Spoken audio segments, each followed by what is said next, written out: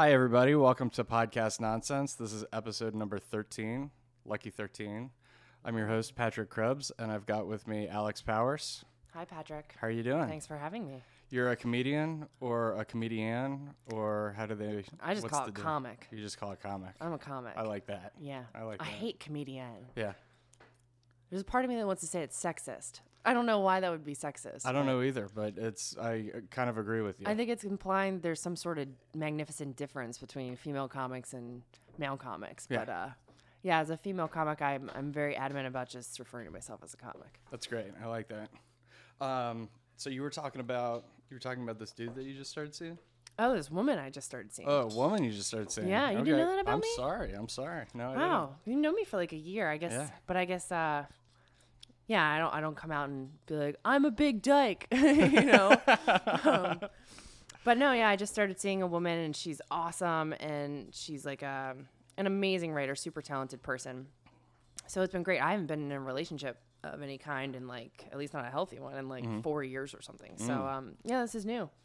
I feel like an adult too. It's like super, because you know how like lesbians go into things really quick. Like there's that joke on the second date. Like what do lesbians bring to a second date? A U-Haul. Yeah, I actually have heard that joke. But no, this is like really normal, and yeah, I think everyone has. But we're going about it at a really like reasonable, normal, healthy pace. Yeah. And I feel like an adult it's so weird because I just turned 28, but for the first time in my life, I feel like a functioning, normal member of society. That's fantastic. What makes you feel that way? Is just everything's aligning? Everything. Well, I have a job. I have a car. I can take care of my dog. I don't know what it was. You know, I had an awakening like probably 4 months ago where I figured out who I was for the first time in my life. You know, That's awesome. knew. Yeah. You know, you're a dude, you're a guy. And so like the masculine people in our society have this like huge misunderstanding about what is masculine and what is feminine. Mm-hmm. Masculine is simply the state of doing, you know? And I think a lot of women are far more in touch with their masculine side, you know, and men as well. But the feminine is the state of being. And I always identified with my state of doing and not my state of being. And when I finally kind of embraced my state of being, my masculine side, my state of doing just started to effortlessly reflect that. So that's what's happened in the last 4 months. I'm like on a stride. Yeah. But that's boring stuff. That's not boring. That's Choking on coffee. That's not boring at all. Well, that's my opener. That's the intro. I've never heard that before. Really? From putting the feminine and the masculine in a metaphysical sense, kind of? Yeah, let's recap that a little. What was that? The masculine is the doing, state of doing. The feminine is the being? State of being. And when you think about men especially, like what they earn, what they go to work, they bring home the butter, or, you know, they're providing for their families. Like that is very important to a man. And that's because, like, that's the masculine essence, is the state of doing. But that's why it's so important, in my opinion, for men to get in touch with their feminine side. And by that, I don't mean they're emotional or sensitive or, you know, that kind of side, the way we think of feminine. But simply who they are, so that way their state of doing, their earning can be gratifying and really reflect who they are and be, you know, super fulfilling to them. Yeah, that's fascinating. Mm-hmm. I think for the longest time I was stuck in, like, in the doing. You know, like what we were just talking about, being a workaholic and just like constantly keeping your mind busy and constantly be doing things. And I think that probably later than you're figuring out right now. I think I was like older than you when I figured out that I had to kind of know who I was and settle with that, you know, and kind of like get in touch with that. Right. But damn, yeah, that's powerful. I feel like I've done that in the past like year or two.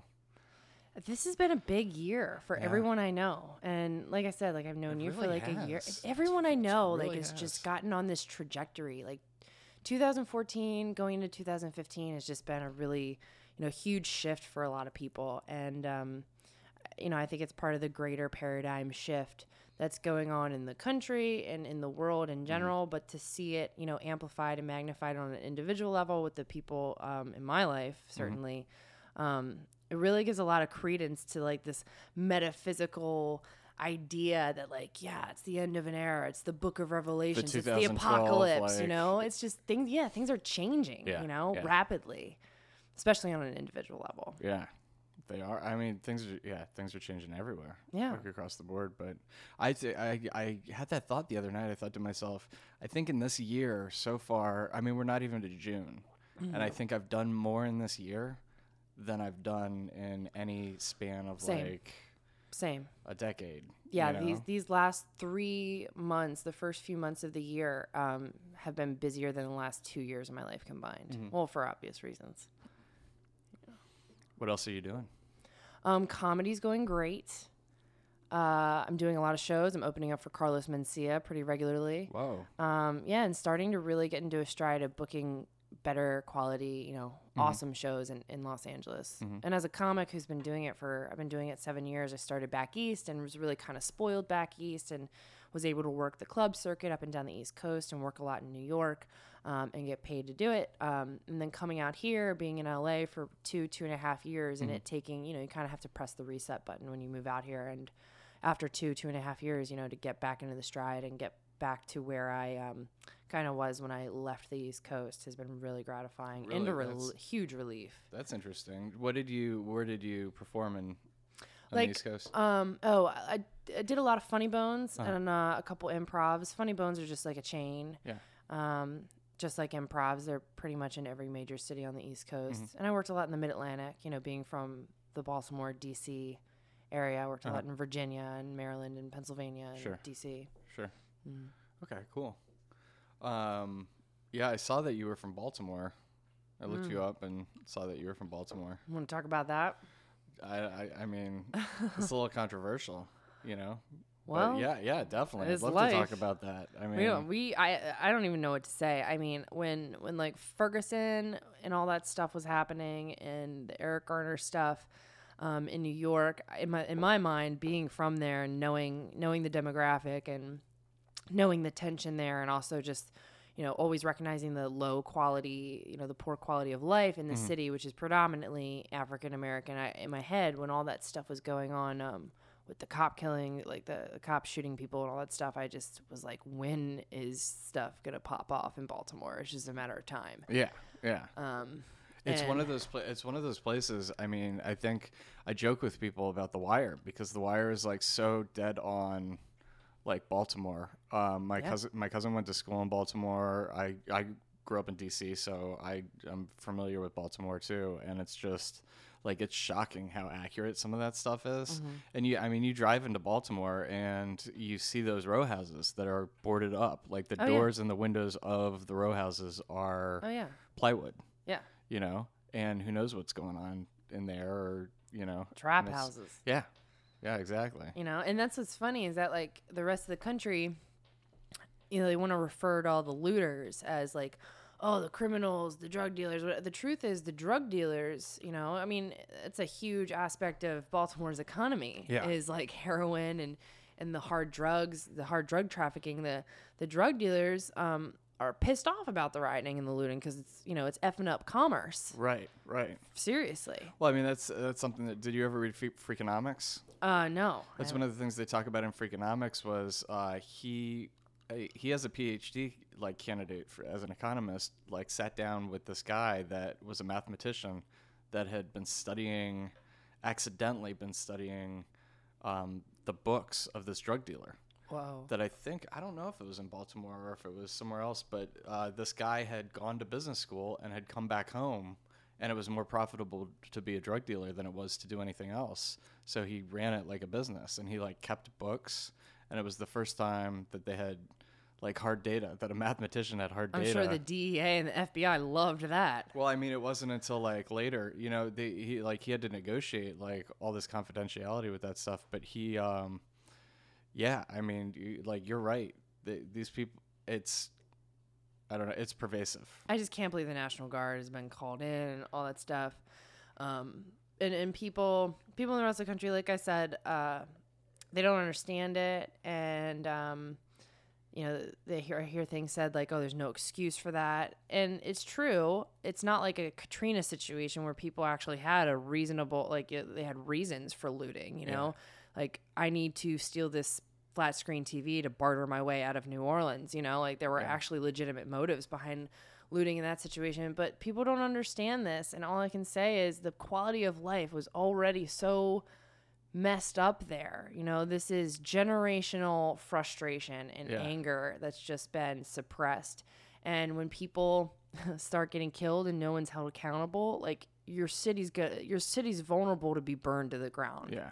You know, people get pissed. Yeah. You know? Yeah. I mean, have you ever seen Hairspray? John Waters? Yeah. I mean, racial tensions in Baltimore have always been a thing.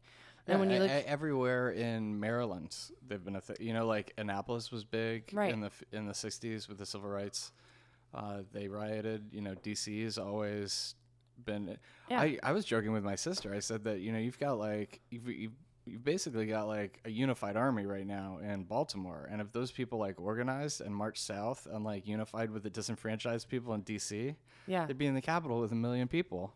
Well, and they could just sit on the steps of the Capitol and just wait it out. Totally. You know, you've got like 1 million people that like nobody's working, nobody's got anything to do. Yeah. You know, and they can just like walk down to the Capitol. It would take like 3 hours to walk to the Capitol from Baltimore, and just like sit on the steps. Yeah. You know, but yeah, I mean, it's scary. Yeah, it's interesting to look at it historically, like why is it so tense? Why has tension always like presented itself there throughout the civil rights movement and in the past, you know, decades and centuries? And it's all you know, suppressed Confederate loyalty. You know, Maryland is below the Mason-Dixon line, as I'm sure you're aware, but it's not a southern state. It's geographically, I guess, a southern state. New Englanders, I guess, consider it a southern state, but Virginians sure as hell don't. Right. And the reason being is, you know, Lincoln sent troops to Annapolis to prevent Marylanders from signing up for the Confederacy. It most certainly would have been a Confederate state. So you have this weird suppressed racism that just never. And when you go down south, like you go even, you know, just as far as Virginia. It's not uncommon to drive around in rural, you know, Virginia and see an old black man sitting on his porch in a rocking chair with a Confederate flag hanging. You know, the racism down south kind of, this is kind of controversial. I mean it. I don't mean it to be offensive, but it can almost take this kind of charming tone. You know, like when you see a black man sitting on his porch in a rocking chair with a Confederate flag, you know, hanging, there's just something like racism was so institutionalized down south that I feel like it's I'd like to think that it's on its last legs. You know, like it was I can't think of a good parallel or example of what I'm talking about, but I don't know. It worked for a little bit. For lack of a better term. Like it just seemed to kind of be experienced on a level where then it could be gotten over. Maryland, I don't know if I can agree with that. I don't know if I can agree with that. I mean, like lynching is still a huge problem down south. I feel like it's more a symptom of I think it's unknowable for people like you and me, and I think it's a symptom of a level of subjugation that like has not been felt by us, you know. And it's one of those things where, you know, if you are an African American guy sitting on his porch with a Confederate flag, you might be flying the Confederate flag to like remain safe. That's very true. You know, totally. And I think that goes back to the Baltimore thing, where you've got a population of people in Baltimore that are essentially are so subjugated and so like have had violence perpetrated on them so often that you know this is the only language that's understood. Yeah. At that point, you know, when you get beaten by the cops over and over and over again, you learn that the only action that matters in your life is violence. You right. know? And you're dealing with a police department and, you know, a political leadership that's so corrupt and has been for so long. Yeah. My friend was trying to start a hashtag after the whole Baltimore riots popped off, being like, hashtag what would Sheila Dixon do? And I don't know if you're familiar with her, but she was the mayor, I guess, like 2 mayors ago, and got involved in a scandal where she was like stealing money, misappropriating funds from, I guess, campaign funds, or I guess whatever. But it was this big deal. And yeah, like that kind of corruption, and especially within the police department, has been so prevalent and in the news and like in the public eye for however many decades anyway. Yeah. So, you know, there's just a complete and total distrust between the citizens of Baltimore and everyone else. And then, you know, of course, it's surrounded by this rich, wealthy, affluent, white, you know, predominantly white, kind of old money, you know. That's what's shocking about Baltimore is if you drive through like the scariest place you've ever seen. Yeah. For like 25 blocks. And then you come into green grass areas where there are like old manor houses that are enormous, old Victorian and like Tudor houses. And it's and you're right. You can go 2 blocks south of that neighborhood and you can be on one of the most dangerous roads in the country. But yeah, no, thank you for reeling me back. As white people, and of course I have my own, I'm not white, you know, like I am very adamant. I'm like, I'm not, people are like, yeah, you're white. I'm like, what? Excuse me? No, I'm not white. White people don't come out of the vagina with this hair, you know, just, I don't know who my father is, you know. I've had every hairstylist I've ever had has been like, yeah, girl, you might want to find out who your daddy is because, you know, you might be black, you know. But you're right. Like I certainly don't understand, the inner workings of racism from that perspective down south. But I can say, as someone that grew up in a white family in a predominantly white county with all white people, the racism on the part of white folks in a place like Baltimore and surrounding areas is totally suppressed, and to the point where it takes this like really malicious, malevolent tone, and it's very backhanded. And I guess that's what I was trying to say was the big difference between racism in the South and racism in Baltimore. Racism in the South has always been very overt, to the point of being fatal, even, and to the point of being violent and you know, really, really terrifying. And in Baltimore, it kind of just takes this really gross, verbal, behind the back kind of thing. And that's why I left. Honestly. I mean, well, we're in this place now too where you know, everybody sees everything and everybody reads everything and everybody hears everything, and it's just for so long you see media reports of like people that's the biggest gripe right now with the Baltimore stuff is that like the media's playing shots of people looting, right, and it's 5% of these riots. And they did the same thing in Katrina. They're showing all the bad stuff, but they're not showing like the couple of days of sit-ins, or they're showing like calm and organized people like holding hands and standing in front of storefronts and stuff like that. You know? And that's all the part of like the systematic racism that's perpetuated by the media in this country. And it's weird because when we first started talking during the podcast, I think I mentioned something or said something to the effect of, you know, things are really changing. We're in a huge paradigm shift, and it's so hard to say that and people not look at you like you're crazy because that's what they're seeing on the news. Like, what do you mean it's not changing? And it's like, no, it is, because we're getting sick of it. You're right. Like, we're living in such a transparent, those of us that have our eyes open and are actively seeking for solution and actively seeking to understand the deeper, you know, structures of oppression that are at work here that present themselves in the way of racism and sexism in this country, the things that have plagued this country for centuries. Those of us who are looking for those things, to stare at them in the eye and confront them, you know, we can see that no, like a lot of this is propaganda, and there definitely is an aspect, you know, to the media and the way it reports these issues that is completely racist, and meant to perpetuate stereotypes against Black people and against minorities. But at least we can see that, you know. Absolutely, things are changing because we're getting sick of it. You know, we're getting pissed. There's schisms happening on Facebook, and that seems so trivial. But I mean it in terms of like everything that's going on globally right now. Like people, I was at a Shabbat dinner last night, and religion, well, at first Judaism, you know, was brought up. We're just having an academic talk about what we had just done and what we had just celebrated, and then of course that. You know, we started to talk a little bit about like we're on the verge of a crusade right now, and it's like, no, we're the furthest away as a human race from a crusade that we've ever been. We just the spin the media puts on it though is completely contrary to that though. Yeah, you know, like even with gun violence is down like 20 per like it's at the lowest rate it has been in the last 20 years. Yeah, from what I understand. Yeah, you wouldn't know that from from watching the news. As soon as there's a gun shooting or any kind of gun violence or any kind of like, mass killing, like it's like this huge problem.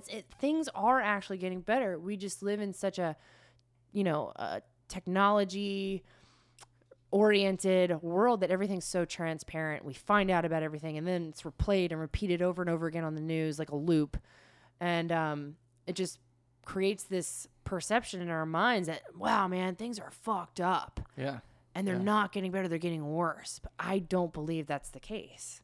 I have to have a little faith too that's not true. It's not the case. And I did, like a year ago, I got rid of my cable and I stopped watching TV. I still watch TV. I still watch Game of Thrones and stuff like that. But, it's like targeted watching, You get rid of all of that background noise that you have when you have cable or you have TV, and the TV's just on in the background as like a substitute for what you would be doing, which is like reading or communicating with people or like getting bored and going outside or like going to the gym. With that TV just blasting constantly, it just reinforces that stuff. So if you're out there and you're listening to this and you're not happy and you think the world is like a grim, barren, bad place headed for like disaster, turn off your TV for the next month. Walk outside and actually have some human interactions and find out how friendly people are and how, granted, hopefully you live in a nice neighborhood. I don't know. When I'm not watching the news, my entire perception of the world changes. Yeah. And I live in a nice neighborhood, but I also, because I live in LA and there's so many different kinds of neighborhoods, like within walking distance of where I am, I don't know. I'm a lot of times I'm overwhelmed with how friendly and decent humanity is, and loving and compassionate and all that. And I feel very fortunate, especially to live in a place like Los Angeles that's so diverse and so tolerant. Yeah. I don't even want to be white. Like I said, I feel like it's not even cool to be white here. I want to fit in. I just want to be some kind of brown. I think you can be whatever you want in LA, Yeah. I put my hair down. I'm Armenian instantly. Well, that's very controversial lately too, right? Obama didn't recognize the Armenian genocide. Yeah. And here, I don't know if the rest of the country got to hear this, but we had to hear about this for about a week and a half. People were flying flags and honking their horns. I now know I will never forget what the Armenian flag looks like. Yeah. I know now. What color is it? I know. And this is the funny thing about Armenians in Los Angeles. Wow, they drive nice cars. I didn't see a single car with an Armenian flag on it that wasn't a Mercedes or a Maserati or a BMW. And I was like, damn, like, where are these Armenians getting these cars? Like, what do they do? Yeah. Like on the outlet, it seemed like a very, I think it's just, I think it's just a cultural thing. They like nice things. Yeah. It's like a certain level of like class, like old world classiness or something like that. Yeah. Even my friend Sonia, she's Armenian. She works in a pot shop. She's a pot girl. She sells pot. And like she pulled up to my house one day in like this awesome brand new freaking like exotic Nissan, and I was like, what? And she's like, I'm leasing it, girl, I need it. I need this car. I was like, all right, pot girl. Like her pot selling is paying for a luxury Nissan. That's another thing about California that's great, right? Is the pot shops everywhere. Yeah, I guess. I don't know. I haven't smoked pot in like a year. I stopped smoking a little over a year ago, but back then it was very convenient. Yeah. And it's like you walk in and it's like, what do you want? Are you looking to write? Are you looking to like zone out? You want to watch Game of Thrones? Like you need to do some cleaning. And I'm like, oh man, I need to do all those things. Be like, they have like a different kind of marijuana for each kind of thing you want to do. Yeah. And then they probably even have one that, okay, well, first you're going to zone out and then you're going to want to write half an hour into it and then you're going to clean. And it's like, really? What's that pot called? Give me that kind of pot. It's just like ridiculous, man, how many kinds of pot there is. It worked though, man. I used to go in there and I used to be like, I need to clean the house. Yeah. And they would give you something and you would... You'd come out of your fog and the house would be clean. In the names. Yeah, like, yo, this shit's called Clean House. You're going to smoke it and then clean your house. Blueberry Cleans. Right? And the names, man, the names are ridiculous. Like, I have a friend staying in town with me. She's a comic. from Baltimore. Oh my God. We've just been having a blast talking about what's going on back there. Cause I haven't been back in over a year, but, she just arrived to town recently and she's like, yo, I'm so glad I'm not there right now when all this shit's popping off. Yeah. And, she's a heavy pot smoker, smokes a lot of weed, and she's staying with me, and I'm going in and out of my bathroom one day, like just getting cleaned up, brushing my teeth, putting on makeup, whatever. And she's sitting on the chair, like outside of my bathroom. And it's like, she's facing my bed. My dog's sitting on the end of the bed, and she's like sitting in the chair, and they're just like looking at each other, right? I come in and out of the bathroom like 6 times, and she's there, like in the same position, like literally staring at my dog, just like smiling at my dog. My dog and my friend are smiling at each other. And finally, after 15 minutes of walking in and out of this bathroom and her literally not moving an inch, like this is what she looked like. That's what she looked like, Patrick. I literally go, are you stoned? And she doesn't even look at me. She goes, huh, yeah.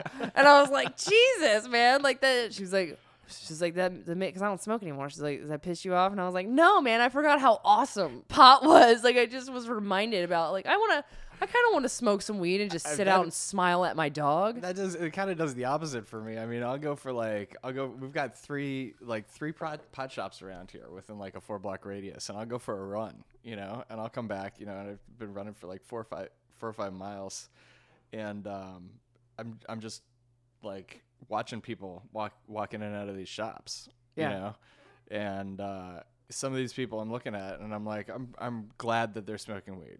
Yeah. I'm glad that they're smoking weed and they're staying in their apartments and they're not like getting rowdy. Right. They're not like causing trouble.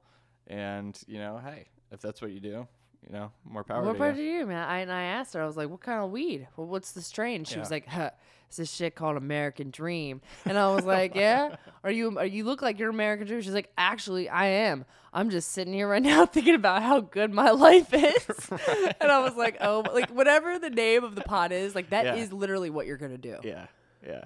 Blueberry pancake. I'm going to go I'm going to go make some blueberry pancakes. Like, it's true. Crazy. It's true. Oh, man. I'm so glad I don't smoke anymore, to be honest. Oh my God, me too. I can't imagine. Like, I had no idea how much I wasn't doing. I had no idea how much anxiety I had. I thought it was helping my anxiety. I didn't realize it was making my anxiety worse. Because when I didn't smoke, I'd be like freaking out. Yeah. Yeah. Good times though. It's nice to be calm. Yeah, it's really nice to be calm. Nice to be calm. You know what else is nice? Waking up at like 9 6 in the morning. I was gonna say 9. Yeah. Let's turn that 6 upside down. 9 is about the latest. Yeah. And it's but no, I mean, you're right. It's nice. 7:30, 8 o'clock sometimes is as early as I get up. Mm-hmm.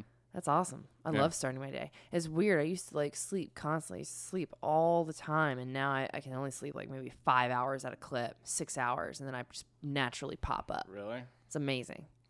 I have that. It's a problem for me because we'll go to bed at like 10 or 10:30, and I'll wake up at like 3, 4 in the morning. Yeah. And I'm like good to go. I actually relate to that. I really do. Yeah, and sometimes I'll like get up at 3:30 and I'll work on something for 2 hours, and then I'll go back to sleep. I'll take a nap. That's actually a very common thing, and I think it's really only been in recent human history that we don't sleep on a polymorphic sleep schedule, and that's what it's referred to, a polymorphic sleep schedule. There was a time and place in the Western world where it was, and I'm sure not the Western world either, where it was typical to sleep for a few hours, wake up, do something in the way of like pray, write, do whatever, start a fire because it was cold, like shit that was pertinent to survival or pertinent to one, and then go back to sleep for a few more hours before the sun came up. Yeah. That was typical. And when I think back, like in terms of evolution, what could be the cause, the biological cause of that? It's like, well, yeah, natural predators in the middle of the night. There's been some people that study sleep patterns. I don't know what kind of doctor that is. I guess a psychiatrist. Whatever. That have come out and said, yeah, no, it's really actually not normal. Like we're not intended to sleep for 8 hours at a time. Mm-hmm. So yeah, you wake up in the middle of the night, read, pray, whatever, go back to bed for a few hours. Yeah. When it happens, I have this low grade being tired feeling, but it's generally like, I don't know. being well rested is so like foreign to me. So I just don't even, I used to get these headaches when I was little, and like I just got used to headaches, Wow. and so it's just, That it's sucks. that like midpoint That sucks, of man. always like on edge. I'm like listening. So, yeah. I'm like listening to you tell me this, and like I'm like listening. I'm like but then there's a part of me that's like, wait a second, that's fucked up. Yeah. How old were you when you started getting these headaches? I used to get headaches all the time. Probably around like 7 or 8. That's stupid. And all the way through, being like 16, 17, something like that. Wow. So basically, you turned like 30 when you were like I little. used to joke. I mean, it's like, how do you even talk about that? I used to say I had like a really low threshold for like head movement. Like if I moved my head too fast, like I was always on the verge of that headache. So Wow. if anything, like if I moved or No roller too fast coasters. or something like that, it would pop up. I don't know what that was, man. It's gone away though. Wow. Yeah. That's one of the most bizarre things I've ever heard. Yeah, sorry. That's right, but that's where I am with sleep. It's like so normal to like be about, like 85% awake and present at all times, but like never really above 85%. Oh, you saw me when I walked in. I was running a little late because I've started seeing someone and I'm not getting as much. I'm going to bed later and sleeping in with this lady as much as I can. And so I show up and I'm like, my brain's really not, it's like half turned on. And so in my mind, I'm like, yeah, let's talk about racism. That's a great topic to start off with, when I'm not even really awake yet. Like I'm just kind of, I feel awake now, but, it was inevitable. You're from Baltimore. Baltimore's rioting. Let's hit the racism hard. I mean, it is a topic that's close to my heart. It really is. Cause, I don't, it's not something I've ever understood, but I feel like you had me on, cause you're like, oh yeah, she'll be great to have on. She's a comedian. I know that when we're not doing the podcast and we're hanging out or we run into each other, we always talk about movies and documentaries. You're like my go-to when I want to know what a good documentary is I should watch. I just ask you. I'm like, hey, awesome. what have you seen recently? Yeah. So I feel like, you had me on as like an opportunity to bring some comic relief into this and, the racism, just kind of stifled me. It doesn't matter. I mean, you shouldn't feel pressure to be funny or anything like that. Thank God, because I'm really not that funny. That's what the podcast is. It's just like two people talking and having a conversation. So far, I'm this glad. is a great conversation. Great, yeah. No, and I'm really not that. I mean, I'm a good writer. I'm a good joke writer, but candidly, I don't even consider myself funny anymore. There was a time, and then what happened was I started doing stand-up, and then I proved myself wrong. I think I got less funny. Tell me what that's like, because I know for me, I had a friend when I started out in visual effects. I was in school, and we came out to California to visit with some people, and he had worked at Digital Domain. He had done some movies and stuff, and he said to me, he's like, are you sure this is something you want to do?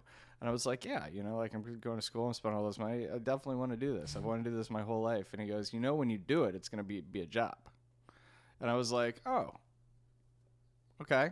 It didn't mean much to me at the time, but then like I started doing it and like, it's a job, it's like something I enjoyed doing when I was at home, but now I have to be in the office to do it. And when I get home after doing it all day, I definitely don't want to do more of it. Right. So like with comedy, if you're a funny person and you're like constantly going through funny material and you're going on stage all the time and like spending your funny material. Yeah. Does that suck the funny out of real life? No, I think the truth is that I'm just, naturally a serious person, to be honest with you. I think I'm very spiritual and I'm very intuitive and I'm totally into like magic and metaphysics and stuff like that. But I'm also a very analytical, logical person. And I'm serious, man. I hate to be like a drag, but I'm a serious dude, But the cool thing about stand-up is that, like, it's not just performing. That's just one facet of what you're doing, So it's like, and you can't, it's not like waking up and I got to go to work and get on stage and be funny. It's not like I am cued. It's not like I have to be funny, like, all day. The best part about stand-up is that I'm only on stage, like, for however many minutes or hours, you know, a night, and sometimes not even every night, although I should be. So my days are really just appropriated, like, yeah, like experiencing the joy and the funny in the world and writing it down and observing and experiencing it for myself. So it's super fun. I don't get tired. In 7 years, I've never gotten tired of performing, because I don't think as a comic, unless you're like, you know, at this really big level where you're literally on tour and like performing every night. As a comic, I've never gotten burned out of performing, because I can't, there's not enough hours in a day that I could possibly use up, you know, to being on stage. Oh, that's fantastic. I mean, I Jones to get on stage every night. Yeah. You know? So it's cool. I like having fun during the day. I work production during, you know, that's like my day job. Yeah. So there's plenty of like weird shit that goes on that I have to laugh about, so I don't, you know, go crazy. Yeah, because like the production company I work for works almost exclusively with like yogis and holistic people and like spiritualists, essentially. And these people, let me tell you, Patrick, they're like the biggest fucking divas. And it's like, wait a second, aren't you supposed to be a yogi? Like, didn't you just align your chakras over there? Because you needed 10 minutes to align your chakras. So we like stopped, you know, and they're just, I don't know, the dichotomy. It's the dichotomy of LA. I went to the what is it, the Shambhala like meditation center or something in Eagle Rock one time to do like a group meditation thing. It was okay. You know, it's just there's different people in a room and you meditate. It's like yoga, but nobody's moving. Yeah. You know, you've got that like sounds a mat. like the best kind of yoga. And they made us watch this video, and you're talking about yogis being divas, and they made us watch this video, which is this, I forget what her name is, but she's a really high up Buddhist monk.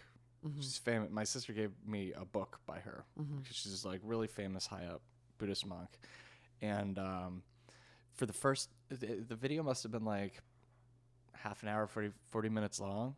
But for like 20 minutes of the video, she's talking about this experience that she had where like another Buddhist monk was talking to her and interacting with her where she lives, and she was just like livid angry. Wow. Like livid angry, and how she had to like step down from the anger and like go to the river and like sit down by the river and stuff. But like she went, before she talked about the solution, she went on for like 15 minutes about being angry and why she was angry.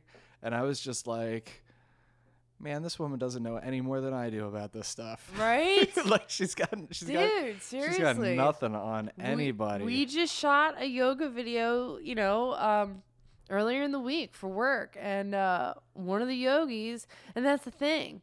It's like, I guess they have a practice, they have a spiritual practice that they utilize to get more in touch with, you know, their bodies and their chakras and aligning everything and being connected to the earth and being connected to the sky and like whatever. I can't speak in that. I don't have that vernacular.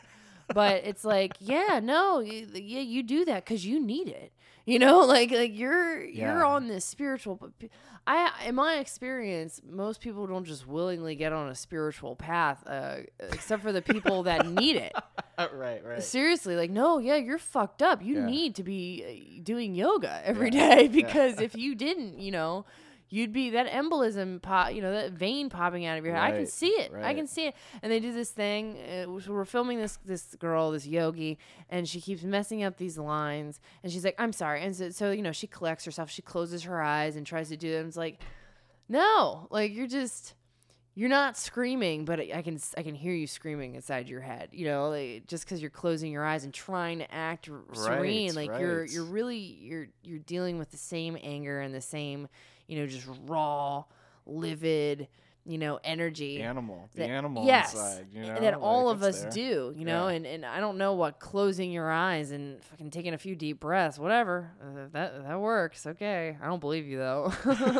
Because after that, she just kept messing up her lines and being like, you know, I don't feel good about this because we were running behind schedule and we were like, we really want to bang this out. How do you feel about that? She's like, you know, my energy is just so off and I don't feel like it's really conveying well and presenting it, so I don't feel like it's going to prevail through this. I'd rather just pick up and start tomorrow. And it's like, yeah, well, Okay. Yeah, That's not our fault. Who's paying for it? Is she paying for it? Oh, yeah. Yeah, let her come back tomorrow. Yeah. Yes. Who's the production company? You want to know? Yeah. Oh God, I don't want to talk about it. Okay. I If don't want to say, that's I don't want fine. to say because I basically just shit talk yogis. Yeah, but no, don't then. Yeah. Don't. I was just curious because like Jordan she's talked about doing like prenatal yoga videos.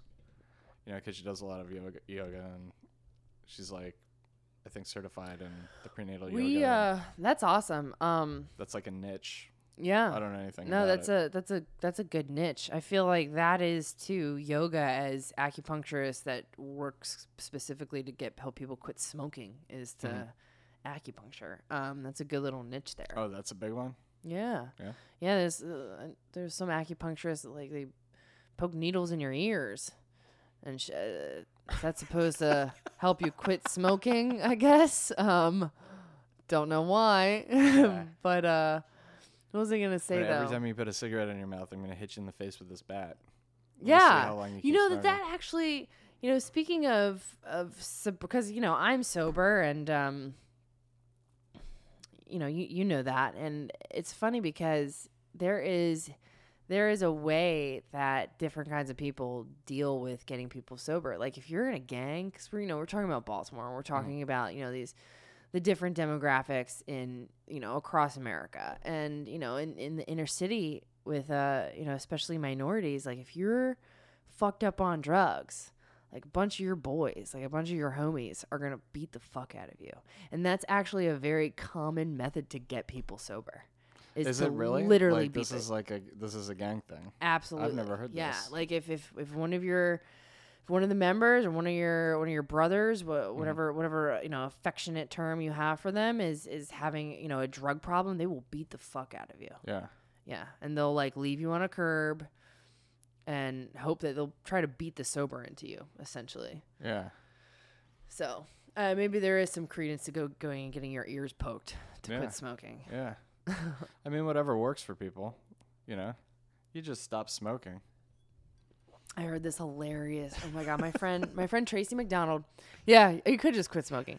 Good point, I guess. I've tried. Did you smoke? Do you smoke cigarettes? I smoke cigarettes. You still do? I still do, but I did quit at one point in time. I quit for a year and a half, and it was because I just quit smoking. Yeah. I just decided to stop, and it was actually one of the easiest things I ever did. The only reason I started smoking again is because I started working with children. Yeah. But yeah, no, I tried to quit like a month and a half ago, and I picked a date like 90 days in advance. Did you say you just started smoking again because you were working with children? No, that was years ago, but I quit for like a year and a half and then started smoking again. Okay. So that was like 5 or 6 years ago, but I tried to quit like a month and a half ago, and it didn't take. Unsuccessfully. I picked a date. I was mentally prepared. I picked the day before my birthday, March 6th, and about 90 days in advance, I was like, all right, this is the day I'm going to quit, and just kept thinking about that and focusing on it. And I quit and didn't smoke for like 5 days, and it was actually extremely easy, and I had like no symptoms of nicotine withdrawal. I was like totally on board, totally in it, and then something happened unexpectedly that just brought up a lot of emotions, and I felt like I was super angry and super scared and felt like I was going to punch walls, so I just started smoking again. Yeah. But I wanted to tell you this story. This is hilarious. My friend Tracy McDonald, she's a very, very funny comic, and she's Canadian, but lives out here in LA, and she does this great joke about her ex like pissed her off, and he was a bigger guy and kind of gross, and she decided to take like a voodoo doll of him and poke him with needles, like they do in voodoo. And then she said, like, I saw him 3 weeks later and he had like lost weight and he was looking great. Like, turns out I was giving him acupuncture the whole time. Oh man, that's good. But yeah, that's a great joke. That's what I think of now when I think of acupuncture. That's funny. The smoking thing, I smoked for a while. Really? Yeah, I smoked for a while. I've gone on bouts. I think when I was in grad school, I smoked for a while. I was working on my thesis. Oh, I can imagine. I studied abroad, and when I studied abroad, I smoked for a while because you're either smoking your cigarettes or somebody else's when you're in Europe. Yeah. Everybody's smoking. Yeah. And I think like each time I quit, and then like 2 years ago, I smoked for a while, probably like 5 or 6 months, and then just stopped. I couldn't do it anymore. I always have, it does it for me, running. Really? Yeah, because I have that obsessive mind. So when I start running, it's hard for like a week or two to get like a pace and to get a distance and stuff like that. And then if you're looking at the numbers, like you want to do better. You want to do better obsessively the same way you want to do the same way like smoking is an obsession, Right. So if you it's one or the other. Yeah. You're not smoking and going for a run. When I had my 5-day pause, I was playing a lot of tennis, and I hate running. Like I was a collegiate athlete, so I trained my whole life. I was always training for my sport, and so I really developed an intense aversion to most physical exercise, but specifically running, because I just hate long distance running. It's painful for me. Yeah. But when I had my 5-day pause, I was playing tennis, and I had these random compulsions to run, and I was like, "Where the fuck is that coming from? Hell no, we ain't doing that, nuh-uh." Yeah. But I just was like, I feel like I want to go for a run. I kept talking myself out of it. Maybe I should have. Yeah, maybe just give it a try. I did too. I mean, like I played soccer for a while, and I played lacrosse in high school, and I was midfield, so I was just running all the time, and I hate running. Oh, that's right. You're from DC. Of course you played lacrosse. Yeah. And my knees are like beat to hell. Yeah. Oh, that. Yeah. So like it hurts. Totally. My knees are so effed up. But I mean, it's mental for me, It's like I like hearing that I made a deal with myself a long time ago that I wouldn't stop for the first 8 minutes, because in the first 8 minutes you hear everything that your mind can put up there to make you stop. Whoa. You're like, my feet hurt, my ankles hurt, my knees hurt. You can't breathe, like this sucks. It's too hot outside. Your mouth is dry. Like it's phenomenal how many things that your mind comes up with to get you to stop. Wow. And then at 8 minutes, it's given up, because you're like, no. Wow. And then at 8 minutes, you stop being tired, and you stop like giving a shit that you're running. And you just kind of like, when we had to do like running tests or running exams or just running, in college and in high school, for practice and training purposes, that's always what happened. Like at first, and it's unanimous too. It wasn't just me. It was like everyone. Like at first, as soon as you start, everyone unanimously is like, fuck. Yeah. God damn. Like we got to run a 5K. We got to run like 2 miles. Really? Right. Like this is gonna suck. Yeah. And then after like you say 8 minutes, it always just kind of felt like, I guess like 5, 10 after you get past that hump, it's just like, whatever, this is how it is. Yeah. Yeah. Like get used to it, body, and it that never goes away. That happens every time I run, Wow. And the only thing that allows me to run longer now is long distance runs. Cause like a long distance run puts all of the run in perspective. So I used to do like 3 miles and be like, I did 3 miles. Holy shit. That is amazing. And now I'll get to like a 7th mile and be like, oh, that's great. Like I'll head home now. That's crazy. Like 3 miles home at the 7-mile mark. And That's I'll just crazy. be like, oh, 3 miles is nothing. I'll just go home now, because it scales. Yeah. So That's insane, man. I had no idea you ran so much. I'm crazy. I'm a crazy person. So I have to. Wow. Like I have to. And it's like a meditation too. Well, I mean, look at Forrest Gump,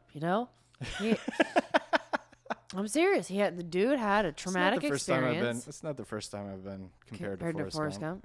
Yeah. Me neither, honestly. I've been compared to Jenny a lot more. Really? My lifestyle, I think, was much more like hers for a little while. Yeah. But yeah, I mean, like, he had a traumatic event happen, and he just felt like running. Yeah. It happens. Yeah. So, what are you working on besides like the comedy? Are you writing anything? Are you? Well, yeah, I am, and how I mentioned I was definitely spoiled back east doing comedy, and you move out to LA, and it's like, as a comic, it is so hard to get paid for shows out here, unless you're on the road, unless you're doing like weekend hosting gigs at any one of the improvs in Southern California. Like it's impossible to get paid out here. I made so much more money back east. doing comedy. Like I was actually able, there were a couple years there consecutively where I was able to exclusively support myself exclusively through comedy. And that is just not the reality out here. So it's like this weird situation where I move out here, and as a comic, I'm like, man, I need to start acting because I need to like pay my rent. It's like so much easier to make a living as an actor out here. So I started acting after about a year and a half. I am not one of those comics that wanted to do that. A lot of a lot of actors out here, get into stand up because they think it'll expedite, their career, facilitate them getting on a sitcom or something like that. And the truth is, some actors aren't the worst comics. Some actors pay comics to write, a solid, 10-minute set for them. And sometimes it's not that bad. But, also some comics, though, are really good actors, really amazing actors. And I wound up getting into acting because, I'm a young I'm a girl. I'm in my 20s. And I guess I have a good look. And people kept telling me, you should really be acting. And after about a year and a half of being out here, I finally kind of conceded and decided to start actively pursuing it. And that's actually worked out really well. I booked the lead role in an indie feature, which I don't know is going to get made. We were set to shoot this month, but we're a little it's getting a little delayed. I don't know what the deal is with the funding, but I know it kind of fell short. From what they wanted the budget to be. But, I've been doing a lot of web series and a lot of shorts, most of which are comedic. So it's not that foreign to me, but some of them are totally straight up dramatic. And, I work with an awesome acting coach. His name is Gregory Berger Sobek. And I haven't worked with him all spring because he's been at Yale teaching. Cool. So, he got his master's from there and, has been an instructor for the last 20 some years, and Yale had been begging him to come back and teach for the last couple of years, and he finally gave in and was there all semester. So now he's back, and yeah, it's crazy. I might actually be a better actor than I am a comedian. Why do you say that? What leads you to believe that? Just validation from someone like him, and just the fact that I actually get roles and book roles, and I've never gone on an audition and not gotten it. I mean, I've only gone on a handful of auditions, but I've booked everything I've ever gone out and read for. That's really fantastic. I really only started actively trying to go to auditions and try to land roles for the last, 4 months. Yeah. Since the beginning of the year. Yeah. So now but that was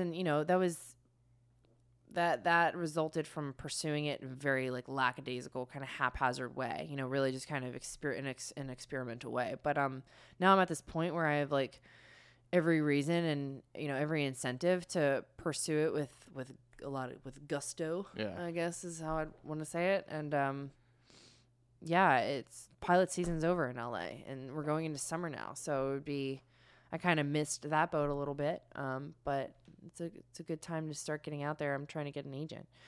I really like acting. And I actually really like theater because I'm used to a live audience, and I'm used to being on stage and having that immediate gratification of a live audience in front of me. So, I'm going to try to do some plays too. I don't need to be a movie star. Or I don't need to be on TV, but, I love it. I really enjoy it. It's exhilarating. I get more excited to do a scene. I get just as excited to do a scene as I do to get up on stage and tell jokes. Yeah.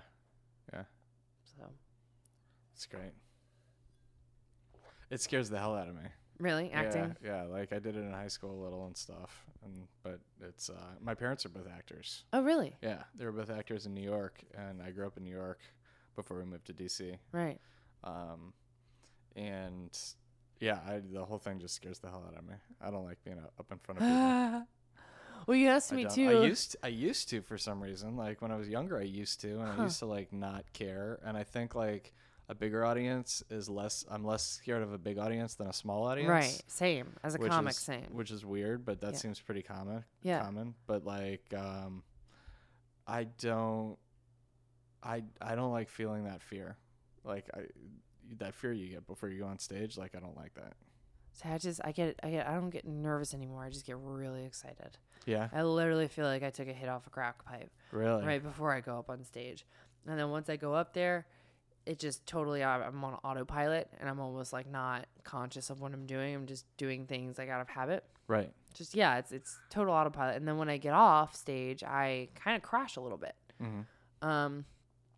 But I had stage fright in high school. So I was like Yeah. the opposite of you. Yeah. As a little kid, I loved having an audience and I loved being like the center of attention around like a party of adults and kind of entertaining. I loved Sure, yeah. entertaining. But in high school, I had total stage fright. I never did any drama or theater.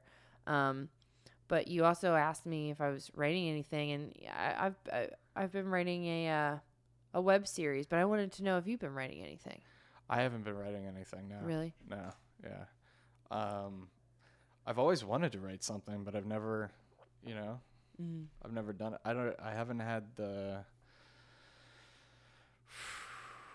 it's daunting to me to think about like sitting down every day and like writing, Oh yeah. and I think I could do it, but I get really weird. I get into this weird like autistic space with writing where it'll take me like a couple days to organize my thoughts, and Right. then I'll sit down and I'll write, and it'll go exactly the way that I thought it would for like 3 pages. Right. And then it goes off the deep end into some weird, like it doesn't make sense anymore. Right. And so I think it's something that I would have to do like the running, where you just sit down and you do it every day Yeah. to get to a place a couple months from now. I'm seeing a writer, Oh, who's a screenwriter. Mhm. So has multiple projects going on simultaneously. Some for TV, some are exposés, some are, screenplays, fiction, whatever. And it's literally constant writing. When you're a professional writer, you're getting paid to write. Like that's what it is. It's Right. you're writing every day, and How you're does writing. she do it? What's her process? I mean, I'll just be hanging out with her, or I'll walk in, I'll go to her house and meet up with her, and she's just writing. She's just writing always something. doing it. Yeah. She's always writing something. Yeah. So it's like if you're a doctor, you're like always fixing people, Right. or you're always in surgery. Like when you go to, or you're always meeting with patients, whatever. Like it's the same when you're writing. When you're a writer, you're always writing. Right. It's what you do every day. Yeah. It's your craft. So, and I've been given some insight into her projects, and so I'd say that at this point in time, or at any given time, she's probably involved in 3 or 4, 5 if you throw in some of the nonfiction work that she's asked to do that Yeah. people seek her out to do for them. A lot of that stuff falls on the back burner, but then I've also begin to realize with a lot of writers, like they keep everything they've ever written, just like an artist, Right. just like someone who draws portraits or does any kind of painting, like they keep their work, even if it's stuff that's kind of fallen, been put on the back burner, or kind of like they've just stopped working on, and they keep it, and then at some point in time, after a while, they go back. I know at least for her, she goes back and looks at maybe some of the stuff that she's written over the last few years, and in a lot of cases gives it to someone else to see if any of it's any good, and if she should pick up writing any of it again, because there's definitely like a second or third party perspective that I think is required for a lot of artists. Because I know, like for me, like there is some stuff I write in the way of jokes that like I'm like, that is shit. I can't do anything with that. And then another comic will be looking through my joke book, or even just a friend or whoever, and be like, what is this one? And I'll tell them, like, there's something there. You need to work with that. I'm like, really? I wrote that like 3 years ago and I couldn't make it work. It's like, well, 3 years has gone by, bitch. Maybe you can make it work now. I'm sorry I'm cursing. Am I allowed to curse on this You podcast? can do whatever you want. All right. I Shit, don't care. piss, fuck, damn, bitch. Okay. Just to get it out. Just wanted to get it out there. I mean, it's funny, like the creative, it's so funny how the creative mind works, so I love hearing about that stuff, because we're our own worst critics. Absolutely. And you can look at the stuff that you've done and you go through that process. Even if you think something's good, you put it down for like a half an hour and come back to it and read it, and it's not good anymore. Right. Totally. Totally. Yeah. Totally. And I'll say as a comedian, and being out here for like 2.5 years, I feel like 80%, maybe not that quite that much at this point. I feel like between 60 and 70% of what I've written in the way of material since I've been out here has been all rewrites. I mean, I feel like I've only written a total of like 6 new minutes of brand new material that I've been only working with the last like 2 years, honestly. Wow. And then everything else in my set has been rewrites of material I was actively using and have been using like the entire time I've been a comic. And then a lot of shit I wrote the first couple years when I started that I was never able to use or never able to make work until all of a sudden I was 7 years later. Mm. So a lot of rewrites, a lot of reworking material, and organizing it. A lot of reorganizing it. That's crazy. I wrote some new material last night. I'm trying to write clean stuff. I'm trying to write clean material. So, and also I refer to it, I feel like I'm about to give up one of my trade secrets, but I just refer to it as the divine comedy. Like some comics are observational, which is cool. That in a way that's the divine comedy. You're observing what's going on around you, that the universe is simply placed in front of you, or the divine has just simply ordained to be. It's just, it's just what exists around you is what you're observing and therefore, talking about. I consider that the quote unquote divine comedy. The divine comedy for me is, I'm not really an observational comic, but I talk a lot about my life. What are the forces that work in my life? What are the things about my life that I have intimate experience and knowledge of?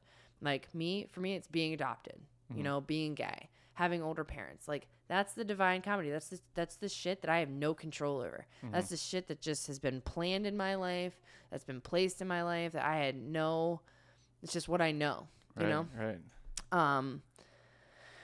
And being sober obviously is part of my divine comedy. That's something I have intimate knowledge of. So I've been trying to work on, sobriety material and I, it's true though. Like I've never woken up and like regretted being sober the night before. I've never woken up and been like, oh man, I got so sober last night, or like, oh dude, like I remember everything, like it's never.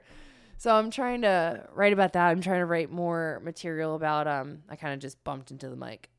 Sorry if that sounded weird, but I'm trying to write more material about being adopted. My parents were in their 50s. I didn't know you were adopted. Yeah, I'm adopted. Yeah. That's why I have no idea who my father is. That's why I'm very adamant that I'm not white.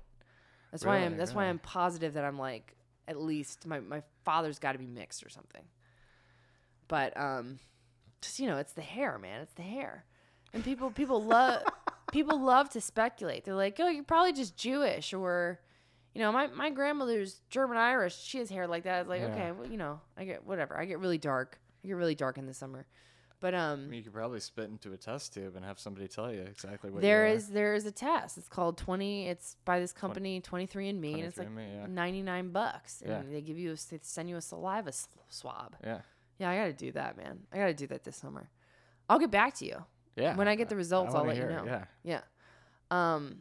But let's do it together. Let me know when you're doing it. I'll get one. Hell yeah. Yeah. I thought they mailed it to you, but if it's someplace you can go to. No, they mail it to you. Okay. Yeah. Yeah, I'll let you know. Yeah. But my parents were like in their 50s when they adopted me, and I was like, they had a midlife crisis, and they were like, let's have a baby. Like, we need a kid, huh? What were you thinking? Most people just get a boat, like or a brand new car. Like what kind of midlife crisis is that? I have a friend who has some really old parents, and he not that 50 is really old, but he kind of in a similar situation, and he's one of like the smartest, most well-adjusted people I know. Wow. Because the parents they were economically stable and had been through the not your experience. I mean, I didn't. Well, not my individual experience. I certainly didn't grow up privileged, but nice household, middle class. My brother's not adopted, by the way, and that's what's interesting is that I'm adopted. I totally grew up to be like alcoholic, drug addict, gay, comedian, but my brother, who's not adopted, went down a way darker road. Really? Oh yeah, he became a Republican. So You baited me. I did. That was a good. That good was setup. good. That's the first time I've said really that good. joke out loud. Yeah, that was really good. Yeah, no, he works in finance. So That's what I was gonna. he does. He works for a bit. So yeah, I mean, way. I was gonna way say the darker road. opposite of you would probably be like In every a Wall way. Street. Oh, type. totally. Yeah. Totally. Heterosexual, white picket fence, golden retriever, wife, son, Yeah. nice car, you know. But I did, that's boring to me. I'd be bored as hell. Yeah. I'd be bored. There's like oh god, there was a story. It's like these guys in New York. They're like a band. They're like a quartet or something. They play on the streets. Mm-hmm. It's like a violinist and a cellist and a bass player and whatever. And they're like always out there, like no matter what the weather is, no matter what the time of day is, and they're just out there playing their instruments, you know. And they tour and they travel and they just play music. They're musicians, and they're like looking through a window of like a bar or a restaurant one night, and it's Christmas, and there's a very Norman Rockwell-esque kind of scene going on with like family and traditional kind of stuff, and the one guy, the one musician looks at the other one, and he's like, I don't know how they do that. I could never do that, Mm-hmm. you know? So it's true. I mean, some people just can't, like, don't want, have no desire whatsoever to live a conventional, traditional life. And then some people can't fathom not having that. Like, why would you want to go to LA? Why wouldn't you want to go to college? Why would you drop out? Why would you want to be a comedian? Why would you want to be poor? Yeah. Why would you want to be like, you know, starving? Why would you want to take that risk, you know, to be an artist? And there's a part of me that just wants to turn around in a very loving and compassionate way and be like, you're an artist too. Yeah. Just a completely different kind. You know, I think we're all artists. I think Yeah. you can totally be in a 9-to-5 job and be an artist. Mm-hmm. You know, I think that people that wind up being, you know, CEOs and working in a leadership capacity at an office like that, the amount of the kind of creativity that requires, like, you know, but put in a 9-to-5 context. Come on. Yeah. Of course you're operating under some sort of creative, artistic intelligence. You have to be Yeah. in some capacity. A mechanic. Or oh yeah, mechanics are definitely artists. a mechanic, a fucking, you know, construction worker, yeah. Creation should not be limited to like pretty paints splashed on a wall. yeah, like creation absolutely. is anything. The building a bomb, you know, the atomic bomb, you know, like the amount of the creative process of like a theoretical physicist, you know. We're all creating things. Yeah. You know, and that same technology that could be used to annihilate tens of thousands, hundreds of thousands of people could also be the same creativity that could give way to like clean energy that's sustainable and everlasting. Right. That could, you know, transform the world as we know it. So, you know, I try not to judge other people's creative outlets and outputs. I hate how a lot of artists have this really kind of you know, pretentious judgment and perception of their own creativity. You know, they have a tendency to put theirs above, you know, a doctor or a lawyer and be like, well, that's not art. Oh, like I'm an artist. Yeah, like kind of I'm an artist. Yes, but I'm an artist. What exactly does that mean? It's when you were talking, it's funny that like people who see, you know, like if you're doing comedy or something like that, and they're, oh, how could you go be an artist? I don't know how understand you that could right now. work in a 9-to-5 job. So I'm like, my hat's off to you. Well, that's I think the thought process might be like the thing in and of itself, because for me, I didn't have any choice. Like I lived in New York for a couple of years. And then I moved out to LA, and I'm living in LA doing my thing, and I never had any choice in the matter. You know, like I made those choices along the way, but like there was no option in my mind. There was just, oh, this thing is what you do next. This is what you do next. This is what you do next. And I was just kind of like moving. Yeah. You know, and I never thought it through like that. Like, oh, maybe moving to New York is risky and I shouldn't do this. Or, oh, maybe like uprooting from New York and moving to LA is risky. Maybe I should just like fold, go back to Gaithersburg, Maryland, and Right. Have a family or so. That never crossed my mind. It was just like, and I feel like that stuff of all, I don't judge that stuff. If I'm supposed to have like a house with a golden retriever and a wife and kids Right. and a nice car, I feel like that will just reveal itself through the process of whatever I've been doing. And to bring it if back, that's what it's meant to be. absolutely, and to like circle it back to Baltimore, I guess I want to thank that god awful racist fucking place for being as terrible as it is, because I was so miserable and had such an intense aversion to everyone and everything there, and the whole way of thinking and the ignorance was so intolerable to me that thank God, for it, because I couldn't stay there, and I was like, I gotta get the fuck out of here. Yeah. I gotta go to LA. I knew I didn't want to go to New York. I mean, New York is I grew up with the notion, and in my own experiences and working a lot in New York, just believing that New York really is the greatest city in the world, but I knew I didn't want to live there, but I had to get out. Yeah. I had to get out of Baltimore. I'm not happy that it's this ignorant, I really do believe it's an ignorant racist place. And I'm sorry. I'm sorry. If you're from Baltimore and you're like, that fucking bitch, like, fuck her, like, whatever, I don't care, because it's an awful place. But I'm just glad I got to see it. I thought that, like, the longer I lived in LA, I thought my aversion for Baltimore would dissipate the longer I was out here. It's actually grown because being so far away and being in this, this place, this land of a heightened spiritual intellect and a heightened creative intellect, I realized just how, like, backwards and really just kind of stagnant and, like, remedial other parts of the country are. And wow.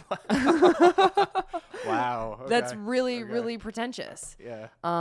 But I'd rather not have my head up my ass and be aware of how lucky I am to live in the place I live, It's a city thing too, I think. I think that's why things divide politically the way that they divide, because it's you can't be exposed to the things that you're exposed to here without sharing the ideas that you share with people, and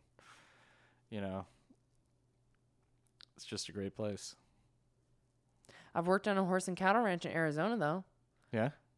Hell yeah, man. Baltimore's a city, it's not like a urban thing against a non-urban thing. I mean, I love rural communities. Yeah.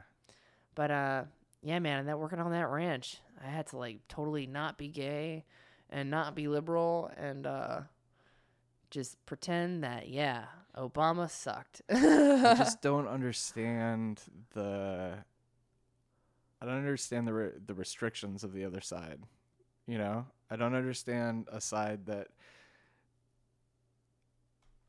like, why do some people have problems with that, with those things? I have no idea. Like, I don't understand that there's one side that's like, oh, you can't be a certain way, or you can't look a certain way, or you don't fit the mold, or your thoughts don't work with our thoughts. Because I think that I feel like, the definition of liberalism is being accepted of, like, in all ways. All inclusive. Yeah. Right. So I don't get it. I don't know. So I don't get like Christians that, like, don't, like, that have, like, realize that there are other that care that people are other religions, but really in other aspects of their daily life practice no Christian principles whatsoever. Right. Yeah, the hypocrisy. And this is kind of what we were talking about at Shabbat last night. I have no idea. None of us could come up with an answer to fundamentalist religion, fundamental mentalities. Yeah. The only thing I can come up with is fear. It's but fear. then it comes down to, well, why are some people so fucking afraid and other people aren't? Yeah. I grew up in the same family, completely different genetics, different biology, but the same environment, same conditioning as my brother. He's super conservative and Republican and, still lives in Baltimore and is very comfortable there and never wants to leave. Mm-hmm. My family totally maintains anonymity because of my last name, Powers. Like I go by Alex Powers, but that's not my real last name. So I feel like I can talk about my brother very like intimately without anyone knowing who he is. But yeah, I mean, like he's totally struggled with his own racism and homophobia and just other structures of oppression. It's like, why? We had the same upbringing. Yeah. Why is he plagued with that kind of fear? If we want to, speculate that it's fear at the root of it, why is he plagued with that kind of insecurity about other people? And I'm not. Yeah. Joseph Campbell says that there are two types of people. There are the people that like before the hero starts his journey, there's the community, and the community promises you happiness. And they say, if you leave the community, we can't promise you happiness. We promise that whatever your journey will be interesting, but we can't promise happiness. If you stay here and you don't go on the journey, we can promise happiness, which is basically the community. Wow.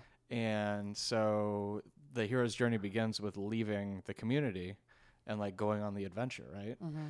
And so I think about that, and I think about being on my path and being where I'm at, and constantly questioning happiness. What is happiness? Am I happy? Does happiness come from the people I'm around or the things I have, or like what is happiness, or is it that community, Mm-hmm. And it always, you can look up his like lectures are on YouTube, and that's the whole first lecture is on what I'm talking about now. But it's striking how Republican versus Democrat or conservative versus liberal, the rich whole versus poor, really the whole methodology is where it's like, if you stay home, and it's fear-based. It's a fear-based mentality that if you leave the community, bad things will happen. And I think the only thing I can come up with is that people have all sorts of different experiences, right? And when you're little, smaller experiences have larger impacts. Mm-hmm. So there might be a period of time where we're young when choices that we've made like affect us psychologically for the rest of our lives, where you might have gone outside of your comfort zone mm-hmm. and the world slapped you for it, mm-hmm. And so you draw back into your comfort zone. And then it might take you a couple of years to be comfortable with leaving your comfort zone again. And then you get slapped again and you mm-hmm. run back to your comfort zone. And if that happens like 3 times by the time you're 15, like there's a good chance that you're like never going to leave your hometown. Right. But some people leave that comfort zone and like get away with it. And they're like, oh, I got away with that. You know, that was good. I got rewarded, and if your first experience is a reward instead of a consequence, then you might just, even if you face consequences in the future, right. that reward is a possibility. Right. So you keep reaching out for the reward and reaching out for the reward. Very, very interesting. And it, it makes me think of my sister-in-law, who's, a lovely person, and, far more open-minded. And I've always felt very lucky and relieved that my brother, found someone that was a little bit more liberal. But nevertheless, she comes from a very wealthy family. She comes from some money, and she went to a good school that allowed her to get a job in New York, mm-hmm. Working for a rather well-known, large publishing house in New York City. And she lived in like Chelsea or like the Village or something for a couple years, and then started dating my brother while she was there. And he was living in Delaware working for a financial institution, mm-hmm. and she was living in New York City. And I asked her one day, I was like, why did you guys ever come back to Baltimore? Both of you were not here. You were, out of college, you were both working out of state. Mm-hmm. And you were in New York. I mean, I know it's like, the cost of living is outrageous, but you guys are both successful young professionals. You have, I didn't say this to her, but, in my mind, I'm like, she has family money. It wasn't completely unfeasible for them to create a life mm-hmm. in a huge cultural mecca like New York. Mm-hmm. And she just said, and, because of her upbringing, because of coming from, some wealth, she's extremely worldly and well-traveled, well-educated, well-read. And, she's always had the opportunity growing up to go on, go abroad every year. My brother and I didn't have that luxury. Our parents didn't have that kind of money. I've only been out of the country once. Mm-hmm. So I couldn't understand. It's like, it looks like you got all, the formula is there. It looks like you got all the the ducks in a row to be able to have a life outside of Baltimore. Why did you ever come back? You know? And she simply said, it's a nice place to raise a family. And in my mind, I was like, people grow up and are raised in New York all the time. You know? Yeah. The girl I'm seeing is a, native, born and raised in Manhattan. So, I mean, I was born and raised in Manhattan. there you go. We moved out when I was like 8. Yeah, there you go. It's funny too. I think about raising kids in LA and I get really, really fearful. Really? Yeah, LA proper, like the school district and like Yeah. the schools, and it's so funny to hear, like I've been like flying by wire for so long that it's so funny to hear myself talk about, possibly having kids or possibly like worrying about schools, like Right. Yeah. But thinking about sending kids to public schools in LA Right. really scares me. And in Maryland, I mean, you can say all sorts of things about Maryland, but like the schools that I had in Maryland Are were great. very good schools. Are great. Yeah. Yeah. I And, mean, the schools in the city are the public schools in the city are in the horrible, city but are horrible, but in the like county are in Montgomery great. County, it was like Yeah. the 5th or 6th like richest county in the country. Yeah. And like they had great schools and like really, really a good education. And so I think about that stuff and it makes me want to leave LA to go somewhere where, a kid can ride a bike outside. I'm glad you totally. I mean, I grew up on a dead end street, so I totally relate, like just having such a comfortable suburban upbringing, but I'm glad you brought up the educational aspect, but that's one of the really weird things I've never understood about Baltimore, because I'm saying all these horrible things about it. I'm being really rather harsh and critical of my hometown. I'm sure if anyone from Baltimore heard me talk about it, they'd be like, that fucking asshole moving to LA. You're better than us. You're better than us. And it's like, well, yeah, I am. No, I'm just kidding. But that's one of the things that has baffled me about Baltimore, because it has such fine, reputable, educational institutions. Johns Hopkins is there. Yeah. University of Maryland has always been in the top 15 of public state universities in the country. They're great schools. Great in Baltimore. schools. Great And then- schools in Baltimore. Absolutely. Yeah. And private schools. I mean, granted, they're exclusive, and you have to be able to pay tuition, but my parents were able to sacrifice and afford to send me and my brother to Catholic schools there, and the private and Catholic schools in Baltimore County are some of the best on the East Coast. Yeah. Yeah. So Yeah. I get it. I mean, But I get why they moved out of New York, and my parents went through the same thing. I mean, when I got to 8, and my sister got to how old was she at the time? I guess she was 3, because she's 5 years younger than me, and they were like, we have to go somewhere where we can like have a like quote unquote family life. Yeah. New York's not cutting it. And so like I grew up in museums. I grew up like seeing shows. I grew up like they sent me to private school. And I had a great experience. So it's so funny that I look back on that experience and I'm like, I don't want that for my kids, because I would love to have that for my kids. I would love to have them be that exposed to culture and stuff. But Right. I mean, it's so expensive. So expensive. I guess it comes down to like financial fear too, Yeah.